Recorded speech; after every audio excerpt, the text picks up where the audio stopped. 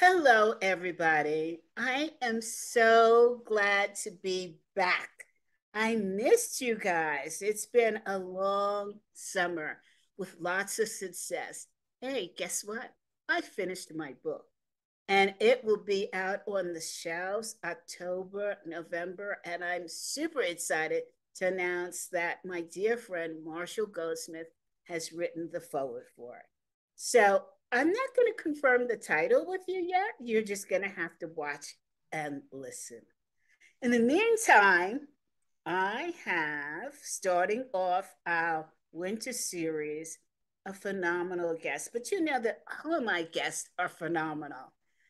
But this lady, can we talk? Right? She has written this great book, Smart Growth, which she's going to tell us all about it.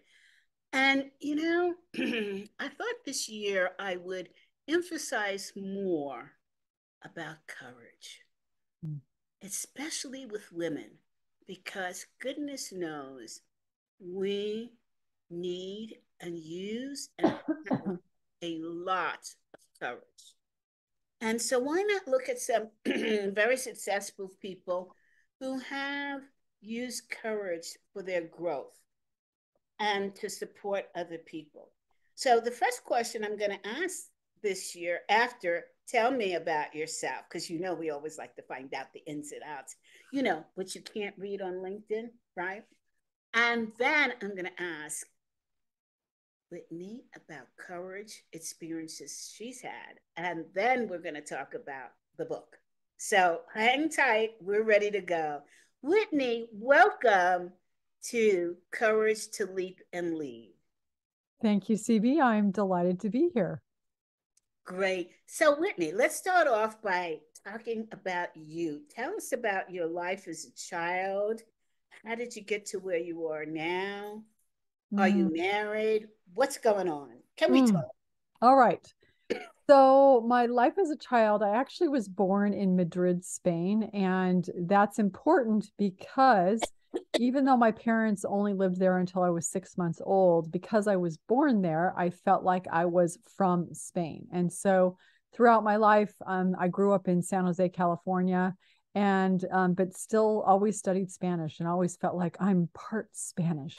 Um, so I'm the oldest of four children. As I said, I grew up in San Jose, California, very middle class background. My father was a lawyer, my mother was a school teacher. I loved music, and so I actually in throughout my younger years, I played the piano. I was a cheerleader in high school. I went to college. I majored in music, studied piano, and um, and then something interesting happened because when well, let me back up. Before I graduated from Wait, college, before you start, I just want to remind the audience that the air is very dry here in Colorado. And so I forgot to take out my mints, the whole pack, because I'm going to need a few. And I don't want to rustle here's my go to, the one with honey in it. oh, Let me just take that out. And then I'm all prepared, all yours. And oh, audience, you know that I keep it real. So I just have to deal with the coffee yeah, and whatever. So yeah. go back. All I, right. I want So to talk back, a little bit about Madrid though, because yeah. so exciting. Hmm. Well, what's funny is that, again, I only lived there until I was 6 months old, but, I visited there not too long ago. It was fun to go with my daughter and see the place where my parents lived when I was just a baby. So that was a lot of fun. Um, But what's interesting is that when I was in college, I actually went on a mission for my church and I was hoping I would go to Spain, but instead I went to Uruguay, which is in South America. So I finally got to really, really, really learn Spanish. And so I've always had this absolute love and affinity for the Spanish language and anything Hispanic generally. Now, when I graduated from college, I actually had this thing where I really, really, really wanted to be a flight attendant. And I went and I interviewed at American Airlines down in Dallas, Texas. And I was so certain I had great grades. Of course, they're going to hire me. And they didn't hire me. And I was so disappointed and so dejected. But there's an irony to all that, which I'll get to in a Wait, minute. we have something in common. I did the same thing. And you And didn't I get was hired either? rejected too. So it just goes to show they didn't know what they were doing. Or maybe they did. Yeah, maybe they did, because I think what's so ironic, and I guess I'll scoop it now, but my career, I went on and now have over 2 million miles on American Airlines as a passenger, because my work took me all around the world, or has taken me all around the world. So graduated from college. I've now gotten married. My husband is getting his PhD at Columbia in New York. And so we moved to New York.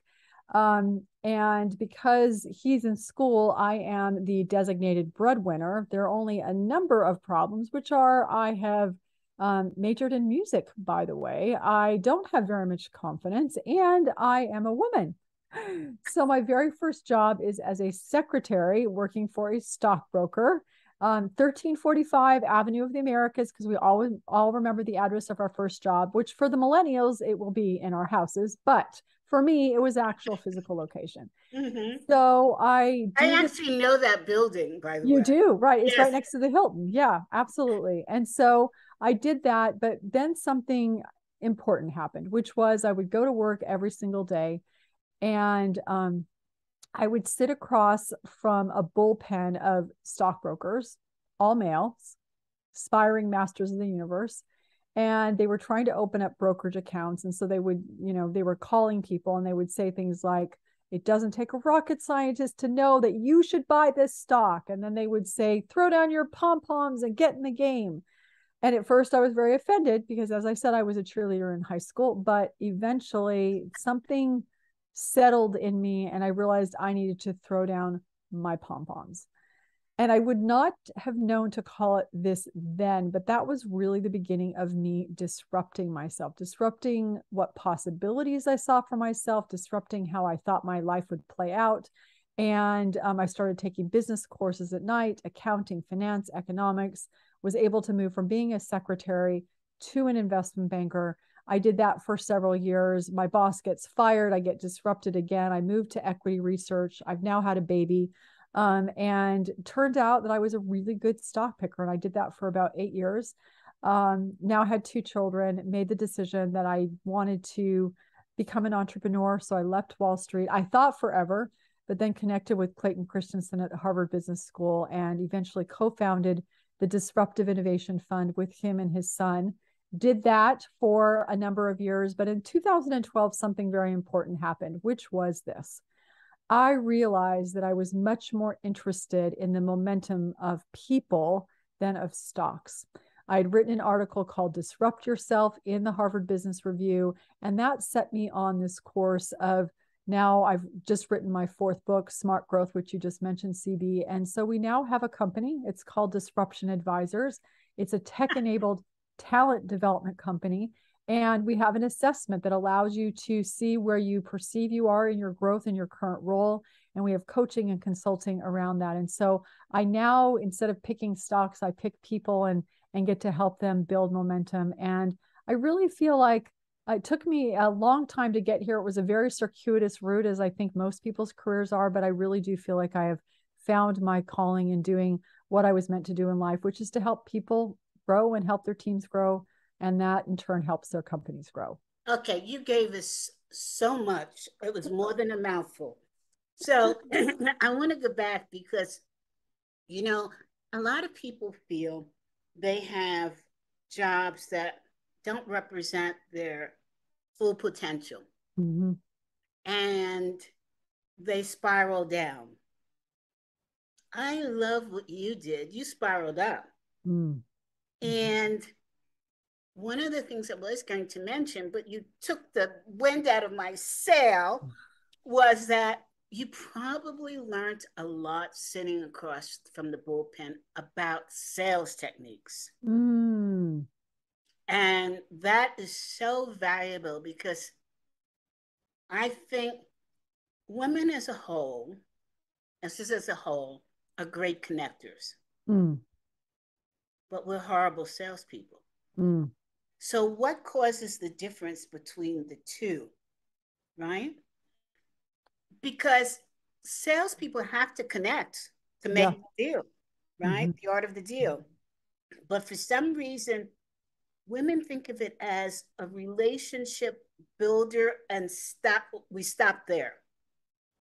You know, I've often said to my sales coach, I don't know anything about sales. Mm. And I'll tell you what she said to me this year, which was mind boggling. She said, CB, stop thinking of it as you're spending your money, because you're Mm. not. Mm. And I thought about that and thought about it. And I said, that's probably one of the most impactful statements anybody has ever said to me that made sales come easier to me. So say more. You mean when you're talking to someone about buying something, it's not about them spending money. So what did she say it's about? No, it's not about my spending money. Oh, what? So, Okay, say more. Okay, so now I'm what? really Oh, curious. yeah. So, what Yeah. I was doing is I was empathizing with the Mhm. buyer to the Mm. point that I was thinking, wow, would I spend the money on this? Mhm. Could not no, not so much would I, could I? Mm. Could I afford to spend the money on this? Mhm. Mhm. And she said, why don't you think about would you spend the money on it because of the benefit and understand that you're not writing the check to yourself? Interesting. I like that. Would you spend the money because of the benefit? Yes. So it's almost Mhm. like Simon Sinek's The Why. Right? Mhm. And Mhm. even down to yesterday, no, yeah, yesterday, when I had my women's Power Pack group and we were going over the book that I've just written. Yeah. And one of the women who had an international bestseller said to me, CB, that's a nice title, but I don't know why I should buy the book. Mm. And I said, what are you talking about? Why should you buy the book? Because it's about courage to lead and lead, having the courage.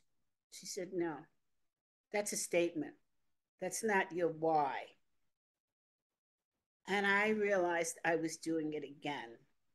And Huh. so, therefore, I added the subtitle of rethinking failure as a success. That's the outcome I want people to have, Mhm. right? So we women often don't think about, and I'm not just saying this because it happened to me, you don't think about the outcome as being beneficial to the reader enough to claim that outcome, right? Mhm. We're just sort So of powerful. dilly-dallying around it, right? And hoping that people will get it. And so by sitting across from the bullpen, those men weren't hoping for anything. They were saying, let's do it, right? And if you don't, here's the consequences. And that I think that thinking you absorbed without even knowing it. Because look at where you are now. Yeah, it's so interesting, CB. I've never thought of that before of being in that environment. And it is interesting. And as you're talking, I'm also thinking about Sally Helgeson's work, who Oh, we both know, and this idea of she said women are really good, as you said, at building relationships, but then they're not able to leverage them to transact. And one of the things I wondered about is do women or have women historically, or maybe even underrepresented groups generally, build relationships as a way to survive? Like, I need to have these relationships because they'll help me survive in some way, yes.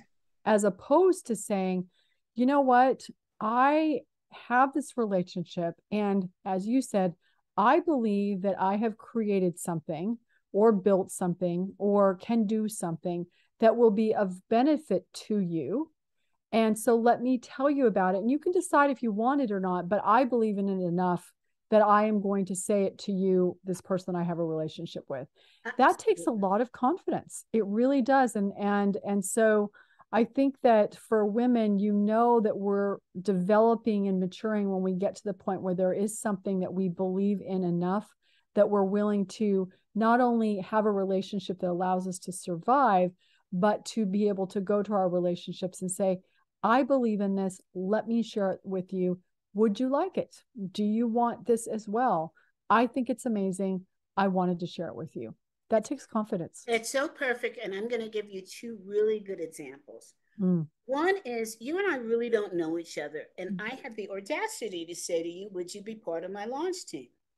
Well, that didn't come easy. I had to learn that. And I Mm-hmm. learned it in my Women's Power Pack group because one of the women who escaped the Ukraine area and has been through like 3 wars said, you know, CB, where are your recommendations? Where are your references? Where are your testimonials? And I said, Mm-hmm. oh, I have a few. And she said, you don't ask for them, do you? And I put my head down and I said, no. And she said, men do. Uh-huh. And I said, huh, what? Stop. Wait. Mm-hmm. Mm-hmm. I'm going to ask for them now. Mm-hmm. And when I had to fill out my e-speakers application, you need 20 testimonials to be 20? 20. And I said, holy cow, maybe I know 1 or 2 people.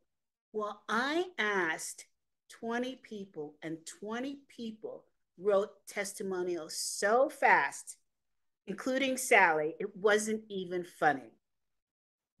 And I thought I would have never had the nerve to do this. Mm-hmm. Never. Mm-hmm. And so we don't think that way. We don't think, how do we help our friends? Like men think of friends as people they go to for help. We don't. I'll give you another example. You said very astutely that minorities tend to have relationships with people to survive versus relationships with people to build business. That is astoundingly truthful. Because if you go back to the Black history, where was it that we went? We went to church to socialize. Mm-hmm. And we had Sunday dinner and Sunday brunch and, everything related around the church. And then we went home and we survived the business world by hit and miss. Mm-hmm. We didn't network. We didn't ask for the jobs. We didn't prepare for the jobs. We didn't challenge for the jobs, and we didn't get the jobs. So it goes back to not only women, but people of color. Yeah. As you said, do the same thing. And I think that has to be our next book. No?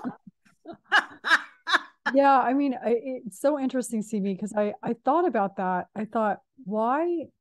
I remember when I read that from Sally of her commenting about women build these relationships. And again, I think extrapolating, I think it's underrepresented groups, period. These build these relationships, but then they don't leverage it.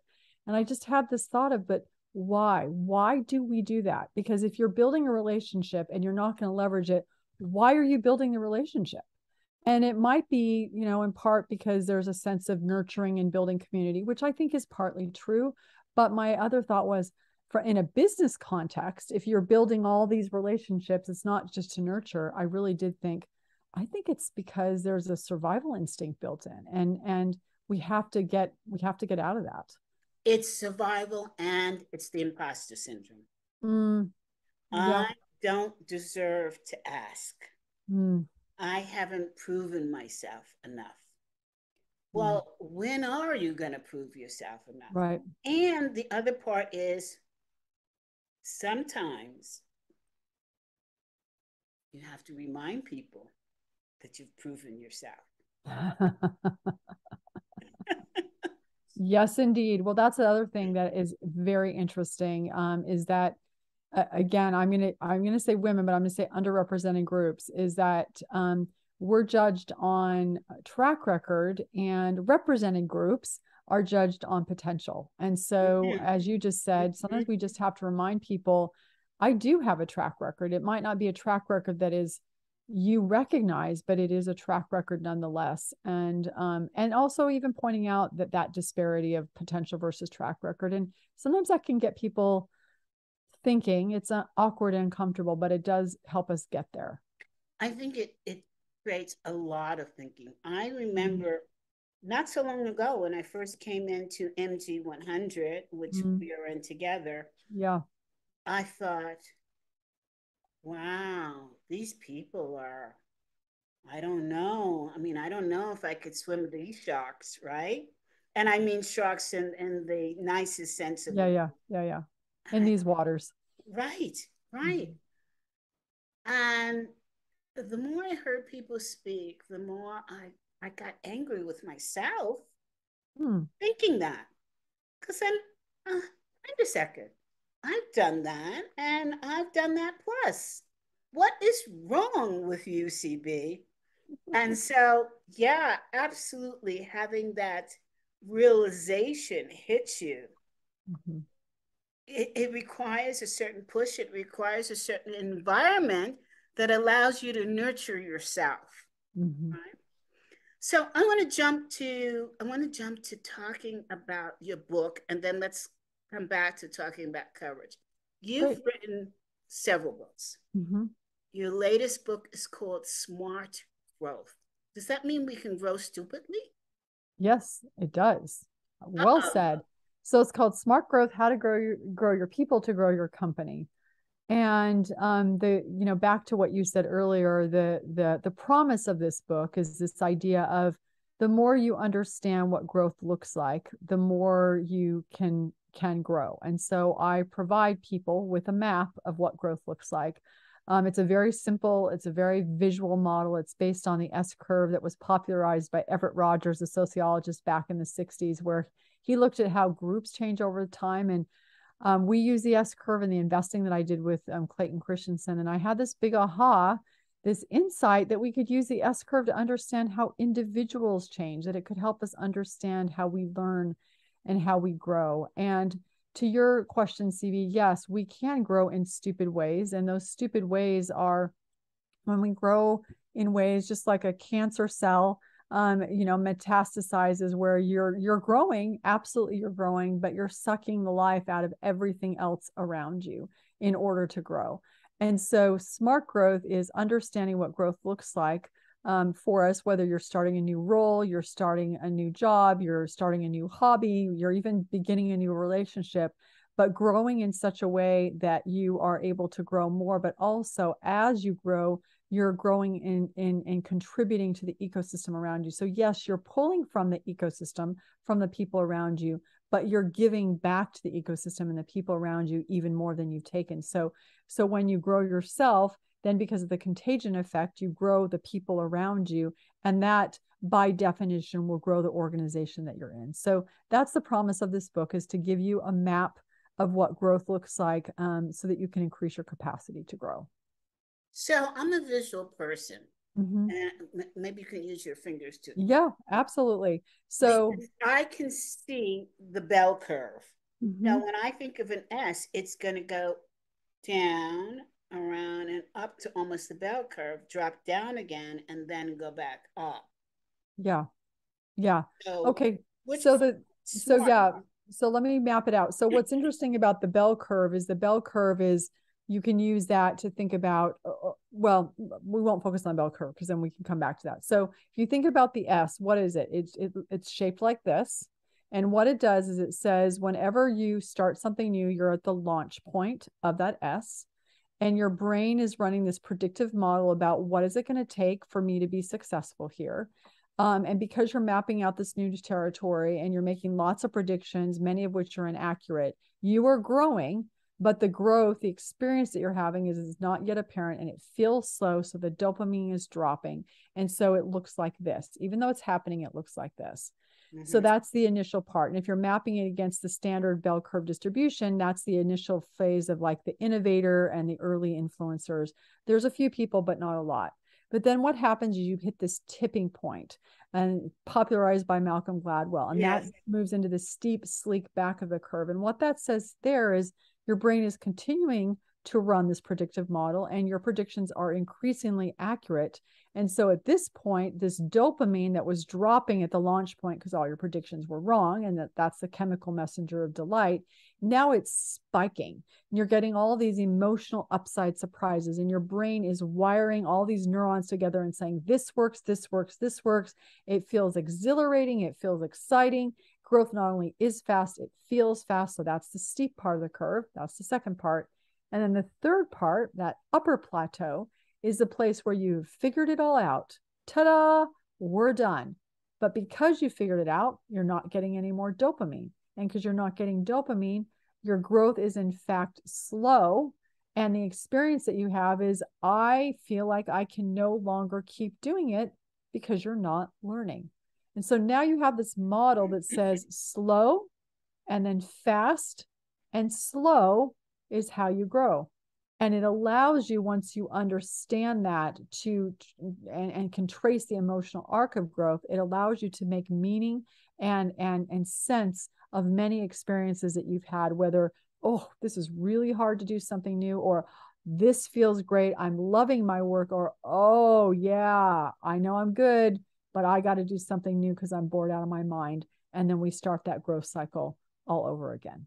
So in that model, what I envision when you get to, this feels great, and then you're going Mm-hmm. up again, is really sort of like the Kaizen model, which is, the five whys that you start asking yourself again about what could you do different to even expand and grow Mm-hmm. and keep that dopamine, moving and stirring and encouraging you to either expand or contract Yep. depending upon what's going to support that growth. Is that where you're? Yeah, I love that. I'm not familiar with that model, but what the way you're describing it, I think there's an interesting intersection, which is when you're in this sweet spot, if you will ask yourself the question of, what else can I do? What else is there to learn? What more is there for me to understand about what's happening here? That will allow you to extend out the sweet spot of your growth. But then also it allows you to say, okay, I'm now at a place where I don't know that there is much more for me to learn. And it doesn't mean you're the master of the universe and everything. It might be, I wanted to learn 5 songs on the ukulele, and I've learned those 5 songs. And so I'm finished. And so there's that contraction that takes place. But because growth is our default setting, and using the Kaizen model that you just described, you're going to go back to is, where can I find growth? What's that going to look like? I want to do that. And so you make the decision, I'm going to jump to the launch point of a new curve where I'm going to have all sorts of opportunities to continue to grow, even though it's going to be uncomfortable initially, but I will be able to grow. So for the audience, I think what you're saying is, once you learn those 5 songs and you're Mm-hmm. happy that you've learned them, you're excited, but where do you go from there once you've learned the 5 songs? And it could be that you think about a remix, right? Yep. That Mm-hmm. nobody else has ever done, and then it starts to take off again, Yep. right? Yeah. Yeah. Or it could be, I want to learn 10 more songs. Yes. Or it could be, you know what? That was interesting. That was fun. Now I'm done. Let me go learn 5 songs on the cello. So it all depends. And it's the same when you're in a role at work. It might be, you and I both know Gary Ridge, who was the CEO of WD-40, and he's about to move to chairman, but he was able to stay in that role for 20 years. So you can stay in the sweet spot for a long time. But we all have this sense, and there's other, sort of indicators, but you have a sense when you're in this place of, I think I've done everything that I set out to do here. And I think everybody on my team has learned what they can learn from me here. It's time for me to keep climbing. And I also know and feel that there's something more for me on this planet. I need to do something new. So we can sense it. We know. Just to be selfish, I love how my pending book dovetails with what you're saying, because, when the dopamine is running fast, you're excited, but there are spikes in that Yep. where you error and you say, oh God, what the hell am I doing? Right. Mm-hmm. And so my book on looking at fear, redefining the fear from the failure, that allows you to look at, gives you a roadmap to taking that and using it as an education point and swing it around so that it becomes success. And then Yeah. the dopamine starts pouring in again, Yeah. right? Yeah. You do the whole reframe. And yeah, exactly. So then that reframe allows you, instead of just being stranded in this place of newness and, oh no, my world's upside down because this thing just didn't work, it allows you to say, oh, here I am. What do I want to do? And Yeah. book, it sounds like, is doing that reframe for people. Absolutely. You know, I was so tired of people saying, and not that this is bad, you have to have courage. You have to be Mm. courageous. You have to be, but nobody was telling you how. Mm. You know, somehow in this fast-paced world, we skip the hows. Right. How to be courageous. Yeah. Right. And we just go to just do it, you know, as Nike says. Mm-hmm, But mm-hmm.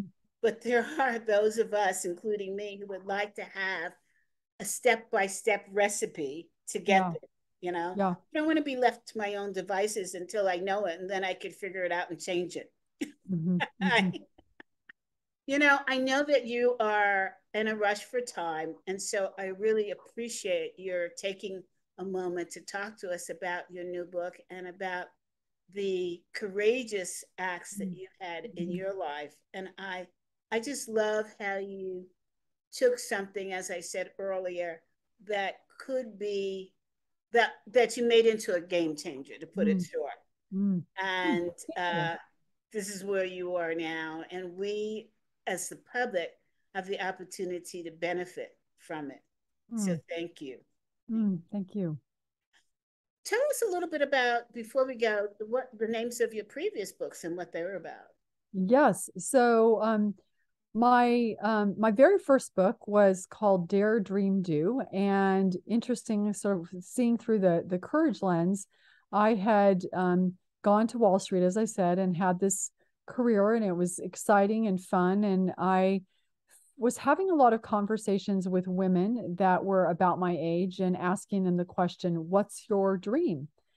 And many of them would say, I don't have a dream, or yeah, that was oftentimes I don't have a dream. But what I found is I really tried to understand, why are they saying I don't have a dream? Like, how is that even possible to not have a dream? I realized that many of them had that experience of, I don't believe it's my privilege to dream. And so here I had all these women who were in many ways teaching me, because I was starting to have my children, teaching me how to be a mother, which was so important to figure out how to do that well.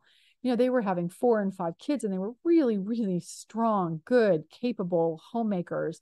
And so this was in some ways my homage to them, of saying, here's what a dream, not a dream to be a mother, looks like. So a dream of being a harbor, but here's what a dream of being a ship looks like. And here's how you do it. So that was the first book of that, having that courage to have a dream, and giving people some tools to do that, women in particular. The second book was called Disrupt Yourself, and that was after I had worked with Clayton Christensen, and we were applying the theory of disruptive innovation to companies and products and services. And I had the aha that this theory actually applied to people. And so I wrote a book called Disrupt Yourself, applying the theory of disruption to individuals. Then the third book was called Build an A Team. And what had happened is, when I wrote Disrupt Yourself, people said, well, that's nice, but I don't want you to come talk to my company, because if you do, then everybody on my company is going to leave, because they're all going to disrupt themselves. And I'm like, no, no, no, no, you don't understand.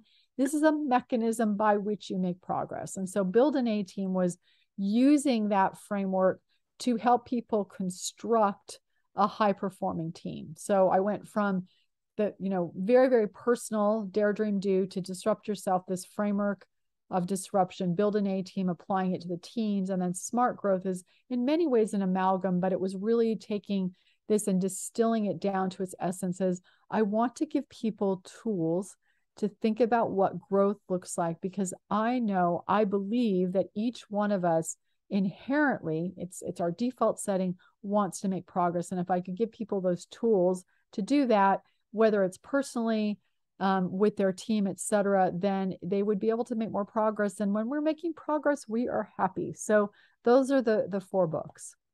So I would like to ask you what I think most women would like to ask you. How do you do it?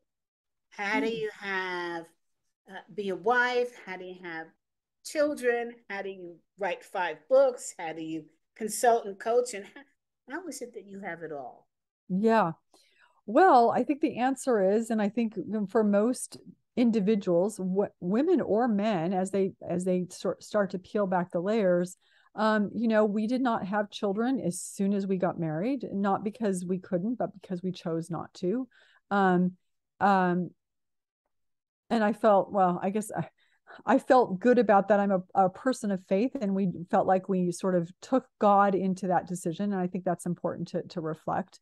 But then once we did have children, my husband, notwithstanding the fact that he has a PhD from Columbia, made the decision for 10 years to be the primary caregiver. And so while our children were in elementary school and high school, my husband was out of the workforce taking care of our children. And so I was the primary breadwinner, and I had that support of rearing our children. And then when our oldest left on his mission to go to college, my husband actually on-ramped and is now a professor at Southern Virginia University here in Shenandoah Valley.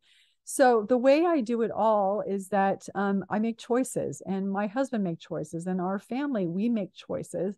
And I would say careful choices about what we think are the most important things to be doing for us at any given time. And so we don't do it all. We just do what's the best for us and the best we can in the way that we feel like allows us to do what we're on this planet to do. Very well said. And one of the things that you said that was really important in the dialogue that you want to share is it's so important to have the right support around you to make decisions when you have that support each other. Right. And your goals, setting those goals. I can't speak more highly about that. And I'm not talking about marriage or significant other. It's people in general, having the right people around you that believe in you, that support you, that I know it's going to sound weird to say that will allow you to grow. I don't mean that they're giving you permission. I mean that they're putting coins in the bank. That's right. That's right. Betting on that, you. exactly. And that goes back to the difference between stupid growth and good growth, right?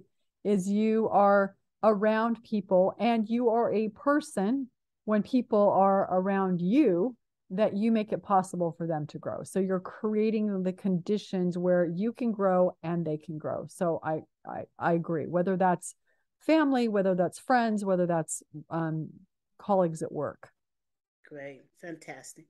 I love it. Whitney, thank you so much for being with us this week and sharing yourself. Thank you, CB, for having me. We appreciate you so much. I appreciate you. I appreciate knowing you. And I look forward to knowing more about you. Audience, I think that this may air next week. Well, actually, we're airing a week ahead these days. So I'm a little confused with my dyslexia, but you will see it and we'll let you know when it airs. Thank you so much for being here and look for our new lineup for this year. Bye, everybody.